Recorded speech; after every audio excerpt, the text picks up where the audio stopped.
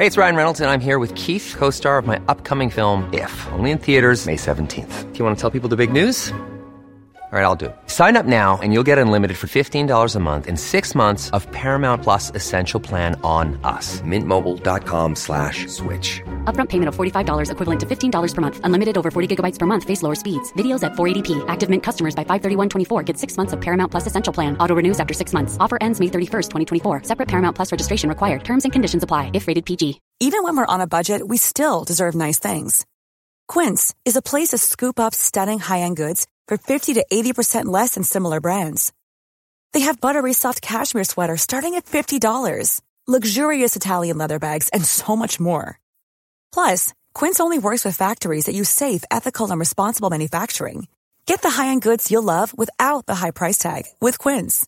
Go to quince.com/style for free shipping and 365-day returns. Burrow is a furniture company known for timeless design and thoughtful construction, and free shipping, and that extends to their outdoor collection. Their outdoor furniture is built to withstand the elements, featuring rust-proof stainless steel hardware, weather-ready teak, and quick-dry foam cushions. For Memorial Day, get 15% off your Burrow purchase at burrow.com/ACAST, and up to 25% off outdoor. That's up to 25% off outdoor furniture at burrow.com/ACAST. Hello, and welcome to the Love Life Connection podcast, a podcast for successful women who feel like they have it all except love. I'm your host, Veronica Grant, a love and life coach. And my only goal with this podcast is to inspire you to believe in yourself and that real love is possible for you, even in our swipe right, swipe left world. Hello, and welcome to a bonus episode of the Love Life Connection podcast.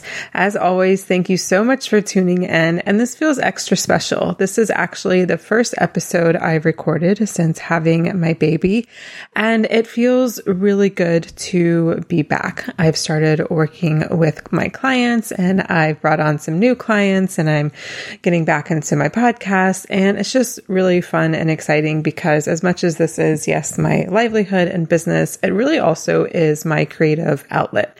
So it feels really good to be able to do this again. Of course, it'll look very different and feel very different since having my baby, but I'm excited nevertheless. So I thought for this bonus episode, I would share with you my birth story and just kind of my fourth trimester story. I still have a few more weeks to go, technically, in my fourth trimester, at least when I'm recording this episode. But I really always have liked hearing people's birth stories. I remember watching that show. Gosh, what was it called? Maybe it was just called A Birth Story or something on TLC. Oh my God, I watched all of those when I was young. I just always really enjoyed it. So if you are curious to hear my birth story, then you'll love this episode. And if you're not interested, that's totally cool. We'll be back with a regular episode next week. And usually at the end of the year, I do a look back, and I look back at all of the months of the year, and I just share some highs and lows, both personally and professionally. And 2020 has been, definitely one for the history books. Like, what can you really say, right? And I think, reliving 2020, who wants to do that, right? So instead of reliving 2020 and recording all of that, I decided I would just share this instead. And then maybe depending on how 2021 goes, I will get back to sharing some highs and lows personally and professionally, but we'll see. So back to my birth story, or we'll begin my birth story. So I was actually due at the end of September, but we were getting to be October 7th, 8th, and no baby yet. And I was like, I really want to go into labor naturally. I was really scared of having to do Pitocin because I just thought that if I did Pitocin, which is a drug that gets you going in labor, I really thought that if I had done that or had to do that, then I would just need to have an epidural because I've heard that labor pains are a lot worse with Pitocin. So I was really, really trying to avoid that. At the same time, I was also texting with my friend Veronica, who is a friend of the pod. She's been on the show many times before. And I was like, all right, so if I were to have my baby on this day, what would a chart look like? Which I don't recommend doing, but there I was doing that. Anyways, So I had a prenatal appointment right at 41 weeks, and I went in and I was like, I really want to go into labor naturally. And they were willing to let me go for a few more days, so long as I came in to, get baby checked on to make sure everything was still looking good. But we were in the appointment and she was like, well, do you want me to sweep your membranes? And I can't even exactly explain to you what that is, although I know it's something about separating the bag from, I don't know, your cervix or something. I don't know exactly. Don't quote me, but it can potentially start labor, especially if your body was already, kind of on the brink. And so I agreed to have my membranes swept. And so we did that. And basically it's kind of like a pelvic exam. She sticks like 2, maybe even 3, I don't know. It was so painful, fingers up your vagina, and does the sweep. And it was so incredibly painful. I was like yelling out and screaming. She had to get the nurse to come in to hold my hand so I could make it through. And it was just the most painful experience ever. And she was like, well, if you think that's painful, just wait until you go into labor. And I was kind of surprised she said that. My doula was definitely not happy she said that, but that just really, really threw me off mentally, emotionally. Stevie was outside in the car waiting for me at that point. Obviously, COVID, spouses or birth partners couldn't come into prenatal appointments. So I got back in the car and I was just in tears, and he was like, what's wrong? And I was like, well, I got my membrane swept and it really hurts physically, but then also emotionally. I was totally freaked out, and I began to feel a lot of cramping. And so cramping because the labor was coming anyways, or cramping because of the membrane sweep, who really knows? But that's where I was. That was happening. So we just decided to go back home and just watch some New Girl and wait and see what happens. And Stevie was going to go back to work. And so that's exactly what we did. I went home. I was watching New Girl.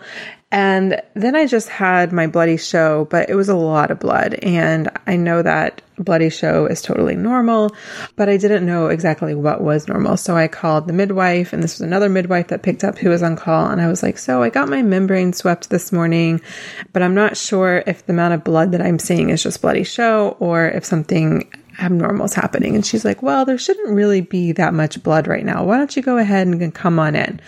And I'm like, all right. So I called Stevie. Obviously, he had just gotten to work, and then he came back home to pick me up, to take me back into Philadelphia so that we could go to, it's not the emergency room, but it's kind of like the ER just for, the pregnant people. So I got checked in there, and they checked me out, and they're like, you're totally fine.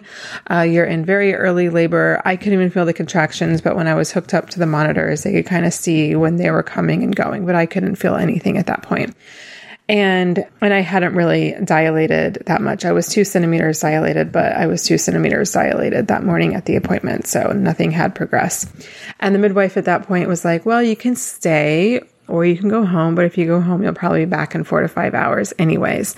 And I'm like, well, if I stay, will you give me Pitocin? And she was like, yes. And I was like, let's go home. Because at that point, my birth plan was to go into labor at home. My doula would come to our house, and then I would stay at home as long as possible, ideally timing it to where I wouldn't get to the hospital until I was about 7 centimeters or so, or approaching what they call transition, which is the time right between when you're just laboring and then when you're ready to push and deliver your baby. And so we went home, and for some reason on the way home, I was like really, really craving Chipotle. And Stevie was like, you might be going into labor right now, and Chipotle might be a really bad idea. I was like, I want Chipotle. I was like super pregnant. And so we ordered Chipotle, and we took it home. And I remember I put on Shark Tank, and I started eating my Chipotle. At this point, it was probably 7:30 or something like that. And of course, I was loving it because I just love Chipotle. It's like my favorite thing ever besides sushi, obviously. Anyways, I remember getting, again, more period cramps. And it was just, again, it wasn't that intense. I could just feel it. And I was like, oh, I feel some period cramps. So I would take a break from eating, wait till it would pass. And then I would keep eating my Chipotle and, watching Mark Cuban, like no big deal. And then they started getting a little bit more intense. And I was like, you know what? I'm going to go upstairs, lay on the bed. Stevie and I can watch more New Girl and just kind of relax. I must be in really early labor. So, when the contractions came, I figured I'd press pause, and then I would just enjoy, last moments of just being able to watch TV uninterrupted. And as soon as I got upstairs, I put on my pajamas and I was just in all out, awful, really painful labor. I mean, it just went from like 0 to 60 in about 0.2 seconds. The contractions were coming every 3 minutes, and it was what's called back labor, which means, you feel the labor in your back. And I can't compare it to anything else because it's the only labor I've ever had, but I've heard that back labor is way more painful than quote unquote regular labor. Not that regular labor is not painful, but that's just what I've heard. And contractions are coming every 3 minutes, lasting about a minute. And the thing about back labor is that the pain often doesn't stop between contractions. There's no contraction, but the pain still stays. So I don't know if that makes sense to you. Maybe you've experienced it before, but it was really, really awful. And I was like, all right, I've either got to get to the hospital now because this is awful, or my doula needs to get here. And so probably around this point, it was probably 10 o'clock, 11 o'clock. My doula came, and at that point, labor had gotten a little better, and then it gotten worse, and then got better, and then it got worse. And that was pretty much what happened until 3 a.m. Contractions would come every 8 minutes, every 3 minutes, every 2 minutes, every 10 minutes. There was one stretch where there wasn't a contraction for like 30 or 40 minutes. So at first I got into the shower. We don't really have a great bathtub. It's just like a regular tub. It's not like a birthing pool that, is deep enough so I could be totally submersed in it. But even the shower really, really helped. But at this point, it was getting really, really late, and I was just so tired, and I just wanted to lay down or sit down, but I couldn't really do that, obviously, in the shower. I mean, the shower, you just have like a shower stall. And so even though the shower really helped take away some of the pain, I was just so tired, like it just became uncomfortable. And so then in our other bathroom, I decided just to get in the bath there, even though it wouldn't be deep enough for me to be totally submersed. I figured that I would still, be able to have some pain relief, which is, basically what happened. I don't need to give you the ins and outs of the rest of the evening, but basically it was just on and off labor all through the night, all the next morning. My doula convinced me to start walking around to try to get things going. She convinced me to sit on the toilet backwards, which apparently is a really good position to labor in. And by the time we reached, I know it was probably 1 o'clock, 2 o'clock. Again, I'm in labor. I don't really know exactly what time it is, but it's definitely 1 or 2 o'clock. At that point, I was just so exhausted. And I had been laboring really for about 24 hours at this point. And I was just, in my mind at this point, I was so freaked out by, I had heard transition, which is when you're between 7 and 10 centimeters, is extra intense. And then there was the pushing, and I was sitting here going on 24 hours of labor. And I was like, I don't know if I can do this. Like if it's going to get even more painful during transition, and then the pain of pushing, but then also just the physical rigor required to do all that pushing. Like I just was really mentally beginning to think, I can't do this. I can't do this. I can't do this. And so at that point, I was just like, I need to go to the hospital. And here's why I wanted to go to the hospital so bad. My doula had planted in my head, and which I didn't even know this was a thing before I was in labor, of what's called a morphine nap. And I will tell you that I really wanted to avoid a epidural. And here's why. When you take an epidural, you're really stuck laboring on your back, which isn't actually the best position to have a baby, even though that's what, feels so standard. And like, not only is that what Hollywood shows you, but it's actually what a lot of OBs who come from more like westernized, more modern type of medicine will probably have a lot of laboring people do.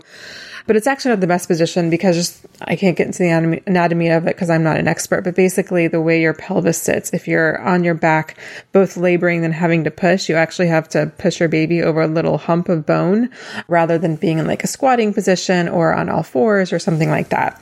And so I thought that if I had taken an epidural, if I took an epidural, then I would be stuck on my back, which wouldn't be optimal.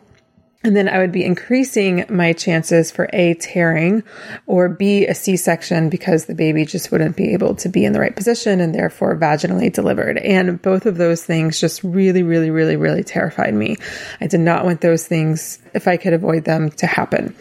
And so that's why I really wanted to avoid the epidural. And, if I'm also being honest, there was also probably part of me that just wanted to like do it naturally. And I'll talk a little bit more about how I feel about that in a second, or not in a second, but at the end of my story.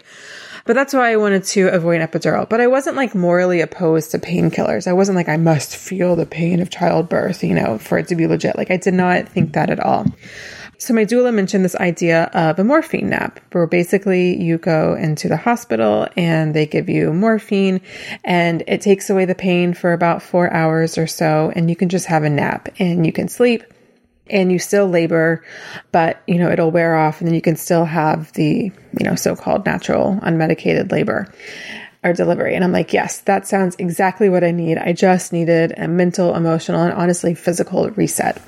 And so I was like, I'm done. Let's go. Let's get to the hospital. I can't get this morphine quick enough. And so we get to the hospital and I don't want to seem like, hey, can I get some morphine? But the midwife did pretty quickly offer it. And so she gave me morphine. I think they also give you Benadryl to help you sleep. And apparently they gave me a lot of morphine, but I didn't know that.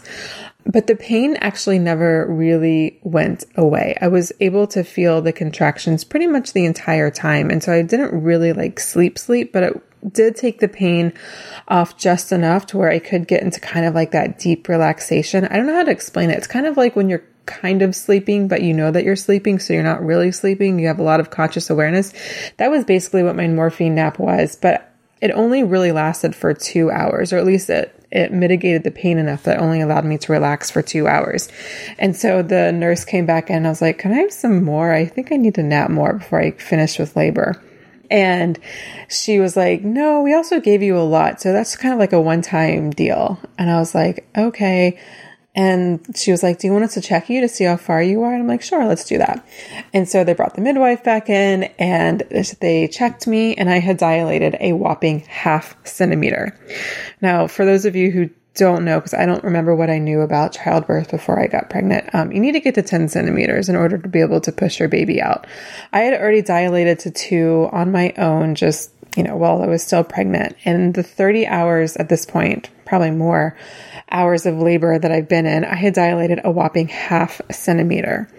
And so at this point, the midwife was like, well, you're already over 41 weeks. We don't want to send you home. You've been laboring for 30 hours. I think it's time to talk about some Pitocin and maybe even an epidural. And, I want to say at this point, like I still didn't know what I wanted to do. Like I really was committed to an unmedicated, but I just knew in my head, like, if I was going to get Pitocin, like mentally, like I was just going to be checked out and I would have to get the epidural. But I felt like, and I think this comes from like my perfectionist, like overachiever type of self where I was like, I really wanted to feel like I could do it. And I think that part of me was, was really getting triggered. The part of me that felt like I couldn't do it, that I wasn't good enough, that I wasn't strong enough or smart enough or something enough. And we were still in the triage area when we were having this conversation, but they were because I agreed to stay at the hospital because I did not want to go home at that point. So they were going to move me into an actual labor and delivery room. And so we were in triage talking and the nurse was taking me over to, the actual labor and delivery where you could get checked into the hospital. And, that nurse just really helped me really understand and feel that it would be okay if I got an epidural. And even as soon as my child's preschool graduation, I probably wouldn't care how my child was born. All I would care is that, my child is, graduating preschool and I'd be like a proud mom or whatever. And that really helped me put things into perspective and how much weight we put onto, having a child like this, especially within the unmedicated labor delivery community. There's just so much like you can do it in the body and the women's and blah, blah, blah. And I just really felt like I wanted to experience that and put a lot of pressure on me for that. But it was so much to the point where I felt like if I wasn't able to do that, then it meant something. It meant something bad about me. So I was still kind of going back and forth, but at this point, like I did really want an epidural. I just wasn't quite ready to admit it to myself or to my nurse who could then call the doctor to administer the epidural. But then she said, if you need the epidural, then you need to tell me now, because sometimes it can take up to an hour for the anesthesiologist to make its rounds, depending on where she is in her rounds. And then, of course, it takes about 15, 20 minutes for it to actually kick in and to, administer the whole thing. And so at that point, I was like, all right, let's do it. I'm going to do the epidural. And I just completely 100% checked out. I was just trying to grit my teeth as much as I could, to bear through the contractions. I wasn't doing any of the breathing or relaxing because I was just so mentally checked out and I couldn't get that epidural fast enough. I don't remember if I said this, but they were also going to administer the Pitocin because obviously, intense labor for 30 hours and only dilating 0.5 centimeter isn't exactly good. But I did request to wait for the Pitocin until after I could get the epidural because at this point I just did not want to have even more intense contractions. Again, I'm having back labor this entire time, and back labor is just, it's funny about childbirth. A lot of times I've heard like old wives' tales or whatever about how women forget the pains of childbirth, which is why they want another child. And it's funny because I can't actually explain to you how the pain felt, except that it was in my back, but it was like so freaking painful. It's not even funny. Like it just would bring me to my knees. So anyways, we get to the labor and delivery room. At this point, I cannot get that epidural fast enough. And thankfully, the anesthesiologist didn't have that many patients to go, and I was able to get my epidural pretty quickly. And while she was administering it, the back labor that I was having started radiating down my legs. So I was just feeling this pain and sensation that I had never felt before, and it was just freaking awful. And at that point, I was like, I am so glad that I'm getting this epidural because I hadn't even started to get the pain radiating down the legs. But apparently, when you have back labor, that is quite normal for you to get that radiating pain. So if I had had that the whole time, then I think I would have had a very different labor experience, probably would have gotten to the hospital a lot sooner, probably would have gotten the epidural a lot sooner. But so it was probably a good thing that I hadn't experienced that pain down my legs until literally she had the needle in my back and I was, getting the epidural. So once we got the epidural, not we, but once I got the epidural, both Stevie and I were completely exhausted. Remember, this is already the second night that we're going into of no sleep. At this point, I think it's 9:00 at night. And we just both pass out. And even though I'm really out of it, there's still probably the morphine probably making me more extra, drowsy than I normally would have been, even, being totally sleepless. We take this nap and I'm kind of like in this really weird state where I'm just like in this deep, deep sleep, but I keep getting awakened by the nurses coming in who are trying to reposition me because I didn't know this at the time, but they were worried about the baby's heart rate. And so they were trying to get me into a better position so that maybe his heart rate would get better and, we could keep trucking along with things. And I think after about 2 hours, they decided to check me again. And in 2 hours, I had dilated 6 centimeters. And the other thing that was interesting is they had hardly given me any Pitocin. I don't know exactly how Pitocin is administered, but she said they never got above 2. Now, if you're a doctor, you might know what that means. But what I do know is that 2 is very, very, very, very little. And it was a very little amount of time. So it wasn't even that my body needed Pitocin in order to dilate. It was really just my body needed to relax from the epidural to dilate. And I remember even thinking, oh my gosh, if my body dilated 6 centimeters in 2 hours, that means I was going to be pushing in 2 hours. And I'm just so tired. I'm not ready to push. I wanted to slow down labor because now that I had the epidural and I could sleep, that's all I wanted to do. I was so, so tired. I was just like, I'm nowhere close to even being ready, even being close to pushing. I want to pause this episode and tell you, if this coaching call feels like something you need to have in your life, I want you to consider working with me one-on-one. Right now, I'm filling spots to begin working with me in early 2021. I believe deep work equals deep love, and that's exactly what I do with my clients. I don't bother with the do this, do that. I'm not here to make you a better dater. I'm here to help you find a deep love. I meet you right where you are, hold your hand, and hold you accountable throughout the process. It doesn't matter if you've done this kind of work for years and still haven't figured it out, or if this is your first rodeo at the coaching personal development thing. All that matters is you're done with where you are now, you want to get serious about finding love in the next 12 months, and you're ready to invest the time and money into radically changing your life. If that's you, head over to veronicagrant.com/coaching to submit an interest form and be added to my waitlist. And then I'll be in touch with you soon. Good? All right, let's get back to the episode. And so this kind of goes on for another couple hours where I'm sleeping, but they keep coming in to rearrange me. And even though they keep, rearranging me, I'm actually able to just fall right back asleep. So it's not as bothersome as, it sounds like it would have been. And then they come in and they're staying in there a little longer, looking at the monitors a little longer. And the nurse just tells me, a C-section might be required. The baby's heart rate is dropping a little bit more than we want it to be. And you also have an infection in your uterus. And I'm so out of it between, having 2 nights of no sleep, the epidural, the morphine, the Benadryl, labor hormones. I don't even know. I'm just so out of it. And I'm like, okay, whatever. And it doesn't even faze me, even though having a C-section was a really, really big fear of mine.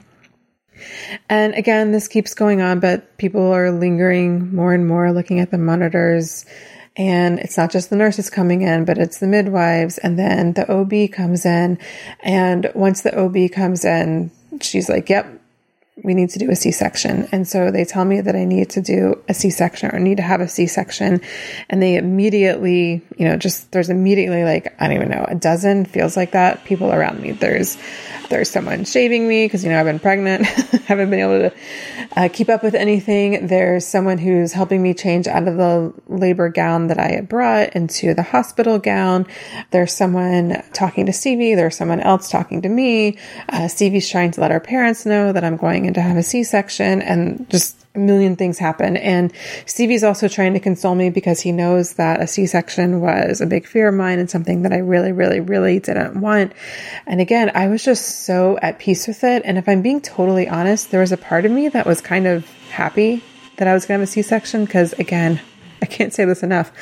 I was so tired, physically, mentally, emotionally, just everything. I was so exhausted. And the thought of having to push a baby out just felt like I just didn't have the energy. And like, oh, so like a C-section, I get to just lay there and then the baby comes out, someone else does the work. It actually sounded kind of good to me. And they immediately wheeled me into the operating room because, again, at this point, I did have an infection. And I'll talk about the infection in a second. And they also warned me that the baby might have an infection. And so depending on they had to do a few tests when he first came out, depending on that, he may need to go straight to the NICU to have antibiotics administered. And so we wheeled into the operating room and, it seemed like forever, but I think it was within 10 minutes, they pulled the baby out. And it was physically it was a weird experience because, you can't feel anything, obviously. But then when they do pull the baby out, it just feels like this pressure of like, kind of like what it felt like, that sound. And they pulled the baby over the curtain and it was just a really surreal moment. He was crying immediately and I really wanted them to put him on my chest, but I don't know if it was because of the C-section or because of the potential infection. They took him immediately over to be just prepared to take him down to the NICU. And I just remember saying to Stevie, go over there, because, we couldn't do immediate skin to skin. And so I just wanted him to, be with one of us and not be by myself. And there was just immediate cheers and applause and celebration. It was really, really, really sweet. And I just remember he had been crying, which is normal for a baby coming out of, the body. And I just took my pointer finger and I just kind of stroked his cheek and he stopped crying. And Stevie was like, you made him stop crying. And it was really sweet. And then they had to take him directly to the NICU based on, I don't remember what tests they did, but they were concerned about infection and they assured me that it would only be a few hours. And by the time I was out of the recovery room, we would be together in, there was the initial surgery recovery room. And then there was like the recovery room where you stay for the duration of your hospital stay or the remainder of your hospital stay.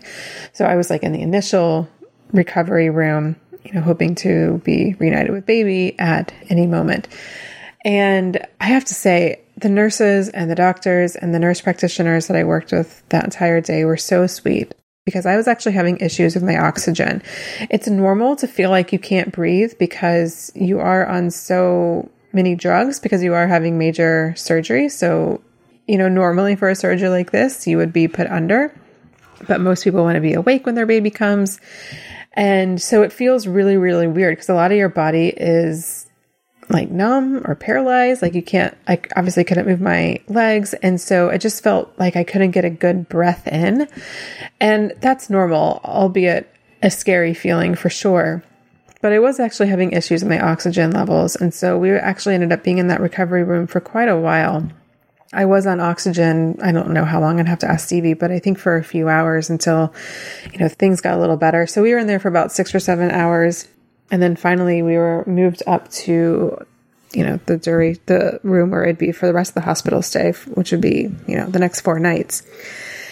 And just before we got moved up, one of the NICU nurses came up and told us that our baby couldn't join us anytime soon because I guess as standard protocol, when he was getting antibiotics administered, his oxygen levels dropped. And I don't know what numbers they dropped to, but they dropped. And so they wanted to put him on oxygen and keep him in the NICU for at least 24 hours. And I was still on my catheter. And so I was bedbound. And so I couldn't even go down to the NICU to see him or to try breastfeeding or to cuddle or do anything. And so I sent Stevie down there. And he would have to tell you what that experience was like. But, I hadn't seen my baby yet, really. And I hadn't held him or really touched him, albeit my one little finger stroked his cheek. And so we FaceTimed for probably like an hour with the little baby. And at this point, I could not stop crying. Hormones leaving my body, couldn't be with my baby. And then finally we get up to the hospital room. After 12 hours of, ending the surgery, they'll take you off the catheter. So for me, that was around 3 p.m. He was born at 3:21 a.m. And they're like, are you sure you want to go down right now? I mean, you just had surgery. You just had your catheter removed. And I'm like, just call a wheelchair and I'm going down to see my baby. And also because it was COVID, we could only go down one at a time. So it either had to be me or Stevie. We couldn't go down together. So we went down to the NICU, or they called someone, I don't know who it was, to push my wheelchair down to the NICU so I could finally hold my baby. And, we tried breastfeeding. Looking back, I don't even know what I was doing, but I don't think he was getting anything out. Not that my milk had come in at that point anyways, but I don't know how much was really happening. But we were trying and just cuddling, and he was sleeping and just getting to know each other. And I spent hours down there, and putting him back in the bassinet, every time I left would just absolutely break my heart. And what was so cool about the hospital, I don't know if this is normal or not, but they didn't just give him formula. We had an option to give him donor milk because he was getting fed about every 3 hours via a bottle. But I was really committed to breastfeeding, and so I would pump as much as I could. And at this point, my milk really hadn't come in. It was mostly colostrum. But I was actually pumping a lot. Some of the nurses were really impressed how much I was pumping. So I would pump and then send Stevie down with the bottle 12 a.m., 3 a.m., 6 a.m., and then 9 a.m., and then all of those same times, and the p.m. And then sometimes it would just be me that would go down. So between the two of us, someone was with him most of the time. But, just the thought, I can even just see it in my mind. It almost brings tears to my eyes leaving him, in his bassinet all by himself. It tore me to pieces. And he ended up being in the NICU, not just for the 24 hours, but for 3 days. And I know in the grand scheme of things, that is nothing. And I know that there are parents that have babies in the NICU for days, weeks, and even months. But it just, gosh, especially that first day, I just couldn't, maybe the first 2 days, I don't remember. I just could not stop crying. Just the thought of him down there. And, he's a newborn. He doesn't know anything. He doesn't know the experience of feeling lonely. At that point, he can't even see that much or know who's who. So it was really me emotionally distraught. And I'm sure emotionally for him, it did absolutely nothing. And he was totally fine. But it just absolutely killed me. And I just tried to find some humor in it. And the only thing that I could find humorous is that he was actually a really big baby. He was born 8 pounds, 10 ounces. And most NICU babies are preemies. Not all, but most. So most of the babies in the NICU were 3 and 4 pounds. And then you got this almost a 9-pounder in there. So he just looked like a freaking giant compared to the other babies. So I tried to find some humor in that. And then the third day that he was in the NICU, at this point, he was off oxygen. They just wanted to monitor him for 24 hours to make sure he had no dip. Then he was put into like what would essentially just be kind of like a nursery rather than the NICU, although it was still within the NICU. And I think this is where they put all of the babies who, have low bilirubin, who are jaundice babies, or high bilirubin, I don't remember. Anyways, jaundice babies. And so these could be normal sized babies. These aren't necessarily just preemies, but they're put in this little glass box with a light. And then they have sunglasses on to protect their eyes from the light to help with the jaundice. So we made the joke that now he got moved into the cool kids room because all the other babies had sunglasses. I don't know. These jokes are stupid and they're silly, but it was just like any little humorous thing that I could find, just to help me like stop crying 24/7. Definitely helpful.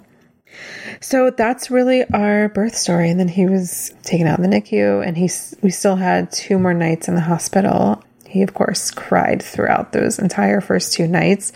All he wanted to do was, be on the breast, which was fine, but except I was exhausted.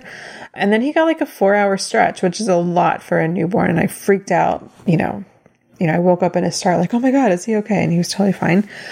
And then we've been home and, it's been COVID. So our visitors have been few and far between. We didn't really have anything downstairs. We had just moved into our place and we had ordered a couch back in August because of COVID. It was back ordered, just delayed. So I was just literally living on our bed for the first 10 weeks, maybe more like 8 or 9 weeks of his life. And I don't give you a day-by-day play or play-by-play of what the 4th trimester has been like, except that it's been challenging. It's been, definitely a new dynamic in my relationship with Stevie, which I'll, share more as things go on and progress and as I learn and we learn and everything. And it's been a learning experience in how I manage my time and energy and emotions. And, it's just been really wonderful. I'll just say a few things. One is there's so much dogma out there about breastfeeding and newborn care and sleep and pregnancy and labor and delivery. And I feel like my experience has really just turned everything upside down on its head. Like I just put so much clout and value on having an unmedicated birth. And it just doesn't fucking matter. Like it really doesn't. Even if you have a C-section, which, even some people would say C-section recoveries are easier than vaginal. Obviously, I can't say that because I've not had the vaginal, but my newborn photographer has had both. And she actually said she had an easier recovery with her C-section. My doula said the same thing. So, when you're going to your kid's graduation or wedding or preschool graduation or whatever, like, no one is ever going to be like, man, I really wish I hadn't used the epidural, or I really wish this kid came out vaginally. Like, no one's probably ever said that. So however your baby comes into this world, it doesn't matter. As long as you're healthy and your baby's healthy, that's all that matters. And people say that even within like the proponents of, unmedicated births, but they say that and then it'll be like, but, here's why an epidural is bad, or here's why Pitocin is potentially bad. So I feel like that's kind of only a half-assed thing that is said in the natural birth community. Assuming Stevie and I have another kid, which we hope to, I don't know if I would do a scheduled C-section. I think I would definitely try for a vaginal delivery if possible, but depending on what is going on, I wouldn't be opposed to a scheduled C-section. I would like to have my labor come when it's meant to come. So the baby's really coming when, he or she is meant to be here. But I would, if I do go with the vaginal, I would absolutely 100% start with the epidural. For me, when I had the epidural, yes, I was able to sleep, but I was also just able to be so much more connected with my body. I could actually still move my legs when I had the epidural, which I didn't know was possible. I thought you would be totally paralyzed from waist down. And I could also tell when I was having contractions. It didn't hurt, but I could tell when I was having contractions, which is super important for pushing later on. So my opinion about the epidural has completely transformed, and that is what I would do moving forward. Again, not having a kid anytime soon or another kid anytime soon, but that is what I would do. Also related to this, in the unmedicated birth community, they'll tell you that, epidurals or not having skin to skin or this or that really messes with breastfeeding. And about everything that could mess up breastfeeding happened to me. I had Pitocin, I had an epidural, I had a C-section. We did not get skin to skin in the immediate hour following birth. And in fact, I wasn't able to hold or even really touch my baby that much until 12 hours after birth. He was also given a bottle to eat for his first 3 days when he was in the NICU. They also gave him a pacifier while he was in the NICU. These are all things that, breastfeeding proponents will be like, make breastfeeding so much harder, blah, blah, blah, blah. And that really got to me. And that was another reason why I wanted to have all this, unmedicated labor delivery, because I thought, otherwise breastfeeding would be impossible and it was going to be so hard. And I don't want to take away from women who have had a really difficult time breastfeeding, because I don't know if there's a rhyme or reason to it, but some people I know have a really difficult time. Despite everything that happened that was quote unquote make breastfeeding really hard or impossible, we had no problems breastfeeding. He latched right on. There was a little bit of pain for like the first 20, 30 seconds, but other than that, we just had no problems. It's been a breeze ever since. Now, it's exhausting because, especially in those early weeks, I'm feeding all the time. So he wants to be attached to me. So it makes like even just going to pee or shower, much less sleep, really, really hard. But the actual breastfeeding, the physicality of it has been really easy. I haven't had any, pain. I haven't had the cracks or nipples. I haven't had any infections, clogged ducts. Nothing like that has happened. And it's been really great. And he's been sleeping. He sleeps really well. The time I'm recording this, he usually sleeps, quote unquote, bad night would be only 8 hours, but he's been sleeping anywhere between 8 and 10 hours a night, which is wonderful. I have a lot of theories as to why this is happening. And if you're interested, I'm more than happy to share. I don't need to get into the nitty gritty on a podcast because that's probably getting a little bit too detailed than you care to listen to, but he has been sleeping really well. I think most of it, I don't know if most of it is, I did take a newborn sleep class, so I do understand some of the science behind it, which I guess helped. But I don't know, Stevie's a really good sleeper, so maybe it's just genetics, and I got totally lucky. There's no way really to know. Naps are a different story, but I will take poor napping any day, over having a really good night sleeper. So how long has he been sleeping through the night? Around 4 weeks, he was sleeping 6 hours, so we would go to bed around between 9 and 10, and he would wake up sometime between 3 and 4. We would do a feeding, and then he would usually sleep another 2.5 hours, which would get me to 6:37.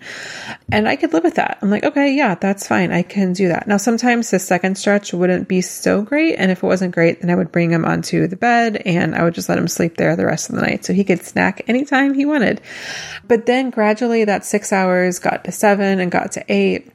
And then recently he's really been getting that 9 or 10 hour mark. So over time, we're slowly getting that bedtime forward so we can hopefully get to the 12-hour mark and that dream scenario of 7 p.m. to 7 a.m. because that would just be amazing.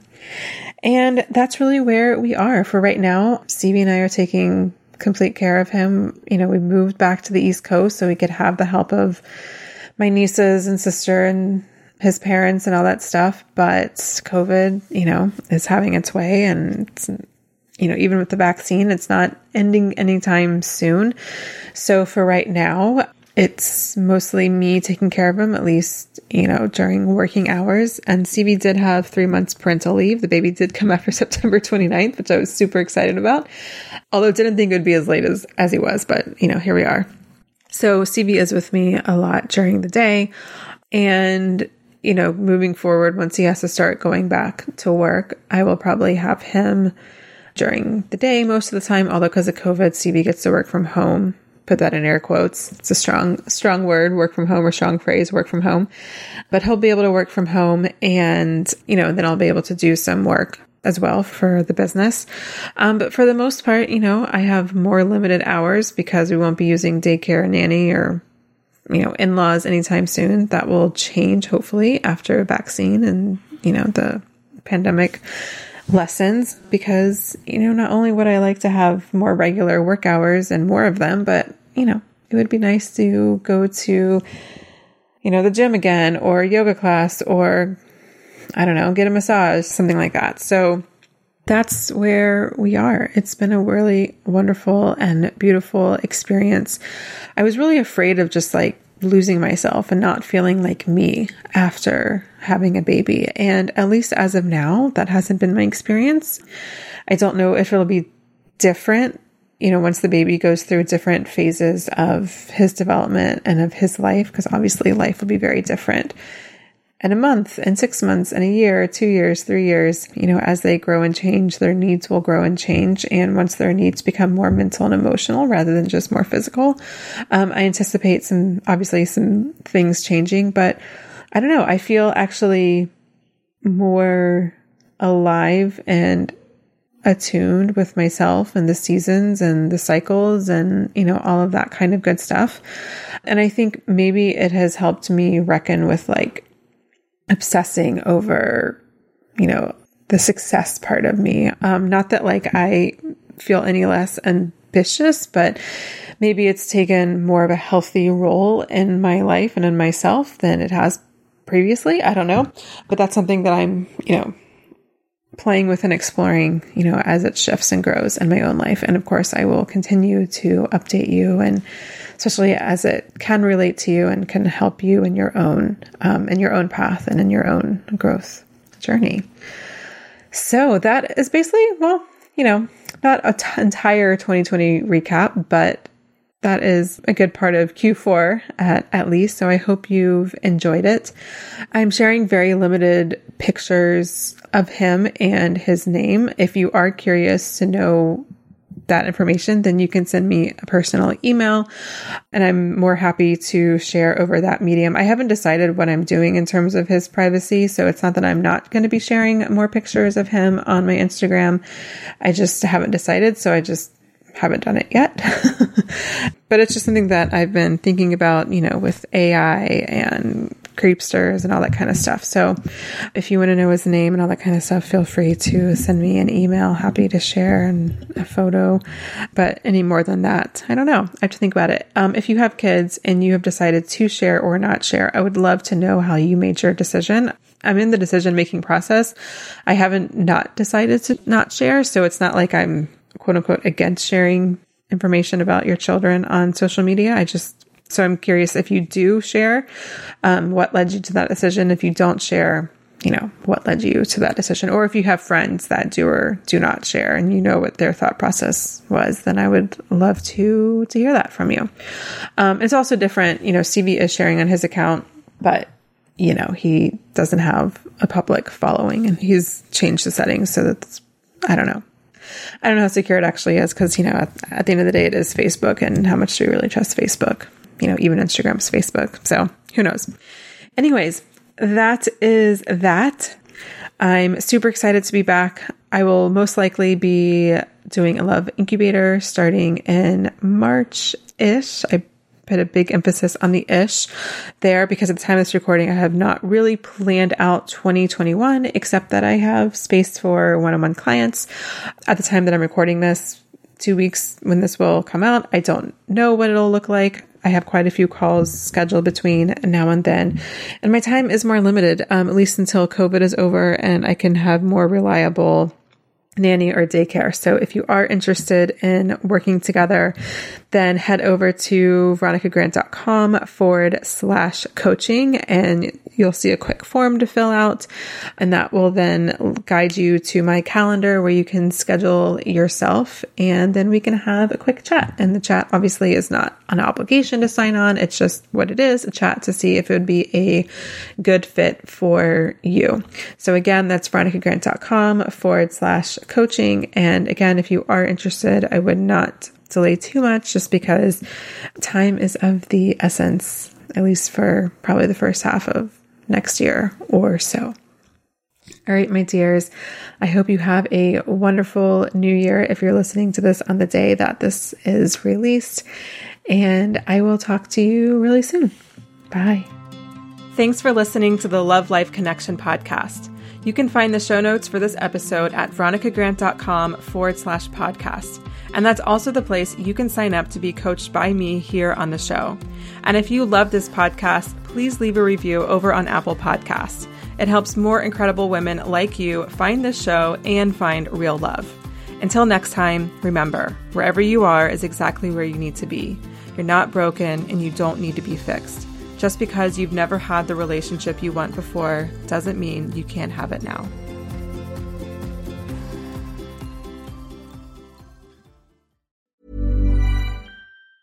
Hi, I'm Daniel, founder of Pretty Litter. Did you know cats tend to hide symptoms of sickness and pain? I learned this the hard way after losing my cat, Gingy. So I created Pretty Litter, a health monitoring litter that helps detect early signs of illness by changing colors, saving you money and potentially your cat's life. Pretty Litter is veterinarian developed, and it's the easiest way to keep tabs on your fur baby's health right at home. Go to prettylitter.com and use code ACAST for 20% off your first order and a free cat toy. Terms and conditions apply. See site for details. Imagine the softest sheets you've ever felt. Now imagine them getting even softer over time. That's what you'll feel with Boll & Branch's organic cotton sheets. In a recent customer survey, 96% replied that Boll & Branch sheets get softer with every wash. Start getting your best night's sleep in these sheets that get softer and softer for years to come. Try their sheets with a 30-night guarantee. Plus, get 15% off your first order at bollandbranch.com. Code BUTTERY. Exclusions apply. See site for details. Planning for your next trip?